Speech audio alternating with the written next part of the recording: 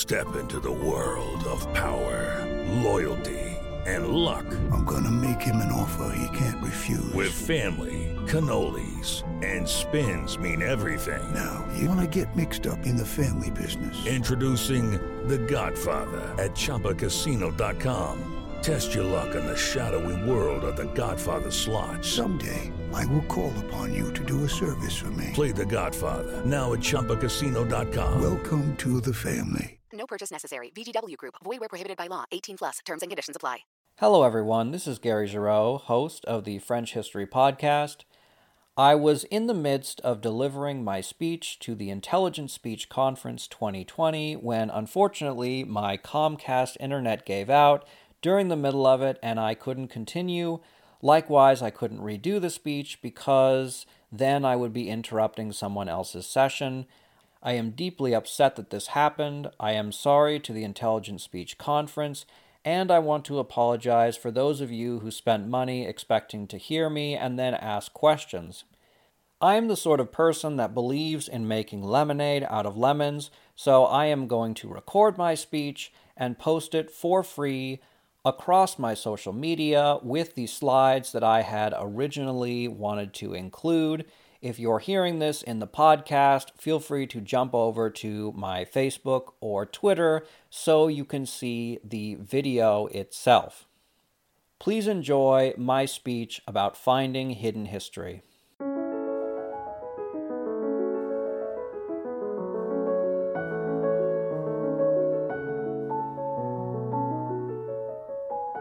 Hello everyone, this is Gary Giroux from the French History Podcast. The theme of this year's conference is Hidden Histories, and I'm sure by now you've heard quite a bit about little-known historical stories. In the short time I have, I want to explain how you can uncover the past and discover hidden history. If you're a podcaster looking for an uncovered topic, a history major scrambling to pick a thesis or dissertation, or just a history buff who wants to learn how you can go where no one else has gone, then this is the talk for you. I argue that we as historians can't have too rigid a focus on a topic, and instead we need to go down the rabbit hole, go off on every tangent, and follow every loose thread, because if we dive deeper into obscurity, the stories that we find can be world-changing. Most major events have already been thoroughly covered, and each has its own Wikipedia page. Modern historians have the task of uncovering unknown episodes of history or presenting a unique take on history. As historians, there is almost no way to tell what topic will be groundbreaking. Two of the most famous examples are from Robert Darnton and Fernand Braudel. Robert Darnton is an American historian of revolutionary France. Darnton's early career examined publishing on the eve of the French Revolution. After working at this for a while, Darnton realized that a lot of contraband literature entered France through publishers in Switzerland. For most historians, the Great Enlightenment thinkers were far more important and interesting than the publishers themselves, and so these were largely ignored. But when Darnton visited the archives in Switzerland, he found stacks of scandalous materials by hack writers who were just as published as the Great Enlightenment thinkers, if not more so. Darnton discovered that the entire literary corpus of pre-revolutionary France wasn't Voltaire, Rousseau, and high-minded intellectuals. Instead, the average Parisian was reading what was essentially smut that slandered the French aristocracy, gossiped about illicit affairs, and other lowbrow material which aimed to discredit the ancien regime. His discovery formed the basis of his book, The Literary Underground of the Old Regime, which is one of the all-time great books on revolutionary France and is on every French history graduate student's comps list. Darnton was researching the publishing process of 18th century writers, and by going down this tangent, he radically altered a century of historiography on the social history of the French Revolution. The next person I want to talk about is Fernand Braudel, a French historian and arguably the greatest of the Annalistes, one of the most prestigious groups of historians ever. Braudel was in graduate school and looking for an interesting topic and supposedly told his advisor he was going to write a dissertation on Philip II of Spain and the Mediterranean world. His advisor then suggested that instead of writing about Philip and the Mediterranean world, why not write about the Mediterranean world and Philip? This suggestion led Braudel to write a 3-volume magnum opus that is among the greatest works of historical inquiry of the 20th century. As is the case with most great books, Many historians have their own copy which collects dust on a shelf. If you haven't read it, what makes it so incredible is that Braudel was writing a novel history, wherein he flipped the script on previous historiography. Most historians looked at human activity either in the form of great individuals, the masses, institutions, organizations, and nations. Braudel researched how the world impacted people, and his findings were truly incredible. Some of the highlights were the difference in culture between valleys, hills, and mountain towns. Braudel showed that places with low elevation produced more food, were better irrigated, and were more easily accessible, leading to larger populations and transference of culture through migration or conquest. In contrast, people living in mountainous areas had less access to food and thus smaller populations. Meanwhile, the rough geography made them harder to conquer, and mountain peoples became bastions of older cultures, while those living in valleys and river basins developed hybrid cultures of numerous peoples. And just as an example, I'm showing you a photo of Shakespeare and Company, which is a wonderful bookstore in Paris. And here we have a Tibetan monk in front of the bookstore. I bet you didn't know that Paris is home to one of the largest Tibetan populations in Europe and boasts the largest Buddhist statue in all of Europe. Another great discovery was the effect of animals on populations. Braudel looked at the conquests of the Arabs into Spain and southern France and contrasted this with the Turkish conquest of Anatolia and the Balkans. Why did the Arabs fail in their conquest of France while the Ottoman Turks succeeded in conquering the Balkans? There are a number of geopolitical and economic reasons, but Braudel argued that one major reason was camels. The camels that the Arabs used looked something like this, which is the one-hump Somali camel. These camels are adept at going long distances in hot conditions and were crucial in the Arab conquest of the Middle East and Spain, which has a similar climate. Europe north of the Mediterranean has a temperate climate which these camels are ill-suited for. Thus, the primary pack animal and cavalry of the Arab conquerors couldn't match French horses. In contrast, the Turks used two-hump camels similar to the modern Bactrian camel. These camels are used to cold, harsh conditions found on the Eurasian steppe. They are also adept at climbing. This was crucial for the Turks since Anatolia and the Balkans are rocky and often cold. Using these camels, the Turks could travel long distances across inhospitable terrain and chase down their foes even when they hid in the mountains. Thus, one of the reasons why the Turks succeeded in Europe and the Arabs failed was due to the differences in their camels. I'll bring up one more example because this is so important. Another concept that Braudel purported was the expansion of a biome across space. That might sound like graduate school gibberish, but it's really simple. We can easily accept that the Spanish Empire stretched from Europe, a number of islands off northwest Africa, and into the Americas, just as nations can spread and create hybrid political institutions in areas they conquered. When two ecozones come into contact, they influence each other. When the Spanish went to the Americas, they took with them seeds and animals, notably horses, to the lands they conquered, and brought American crops such as maize back to Europe. Through the Columbian Exchange, the Spanish changed much of North America's ecology to better suit themselves, and Braudel argued that as the Spanish Empire expanded, the Mediterranean world expanded, most prominently in Mexico. And here I'm going to show you two photos, the first one actually being of a desert in Spain, although I'm guessing that many of you who are from California thought that it might have been somewhere between Los Angeles and San Francisco. And here we have a photo of a desert in Mexico. All of these incredible ideas have had a pronounced impact on historiography, from environmental history, animal history, and the study of borderlands. Whereas Darden stumbled upon new sources, Braudel asked new questions and conducted research to answer questions which no one had asked before. He pursued every small detail, every seemingly insignificant quandary, including the importance of one hump versus two humps in camels, and the result was a work that changed history forever. So how can we learn from these two examples and uncover new histories? There are three major takeaways from these two stories. First, your new work always builds off of your old work.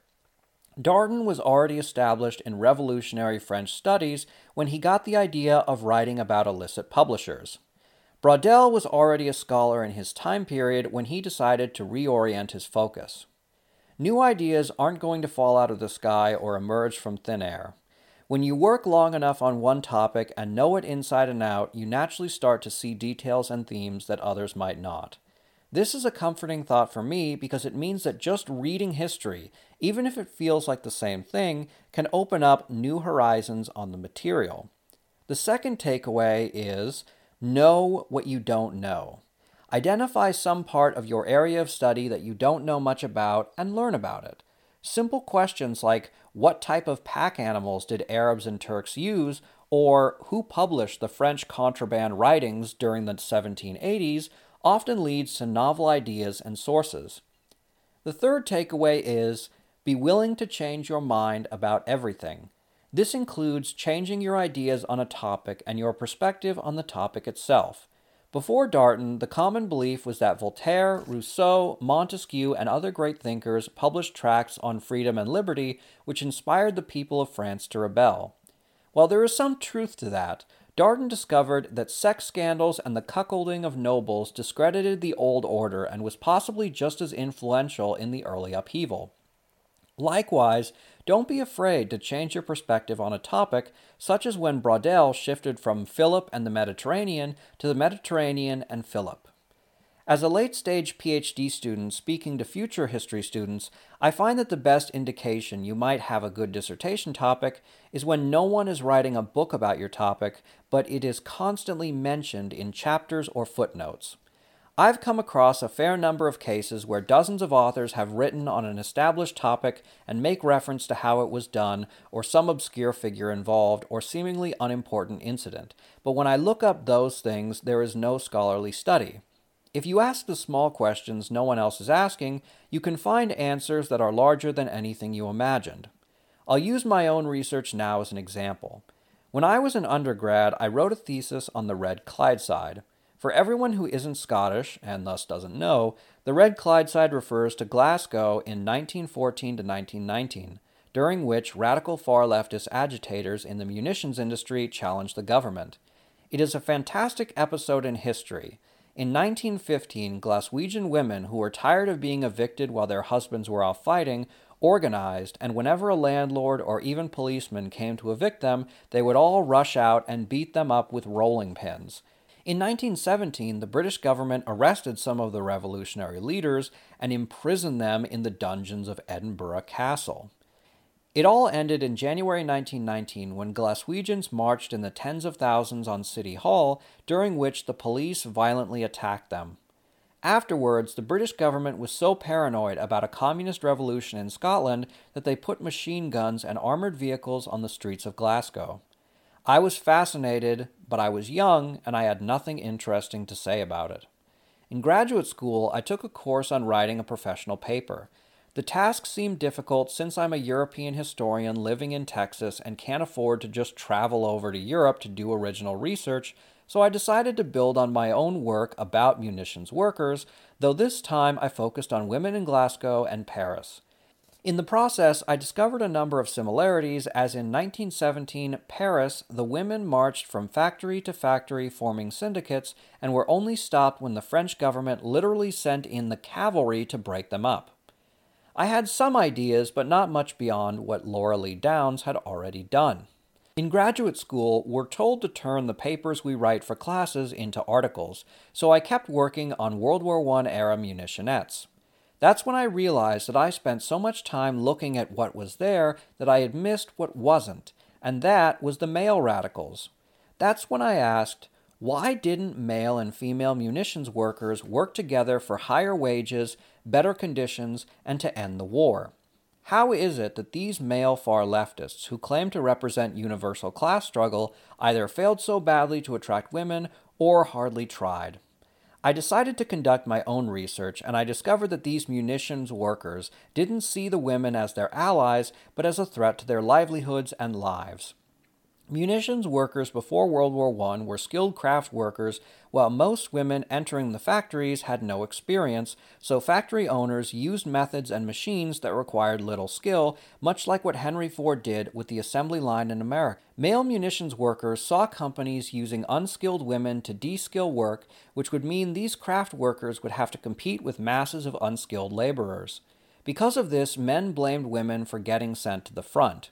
Skilled munitions workers were exempted from military service, but since skilled munitions jobs were dying out, many of these elite laborers were being sent to the front. I expanded on this historiography and showed how radical left-wing labor leaders in Glasgow and Paris refused to organize women, forcing the women to organize themselves or join the moderate trades unions. In 2019, my finished article was accepted and published in Labor History, one of the 2 top journals in the world for the field of labor history. In conclusion, whether you are a professional historian, a podcaster, or a casual history lover, take my advice, go down the rabbit hole, go on tangents, ask silly questions.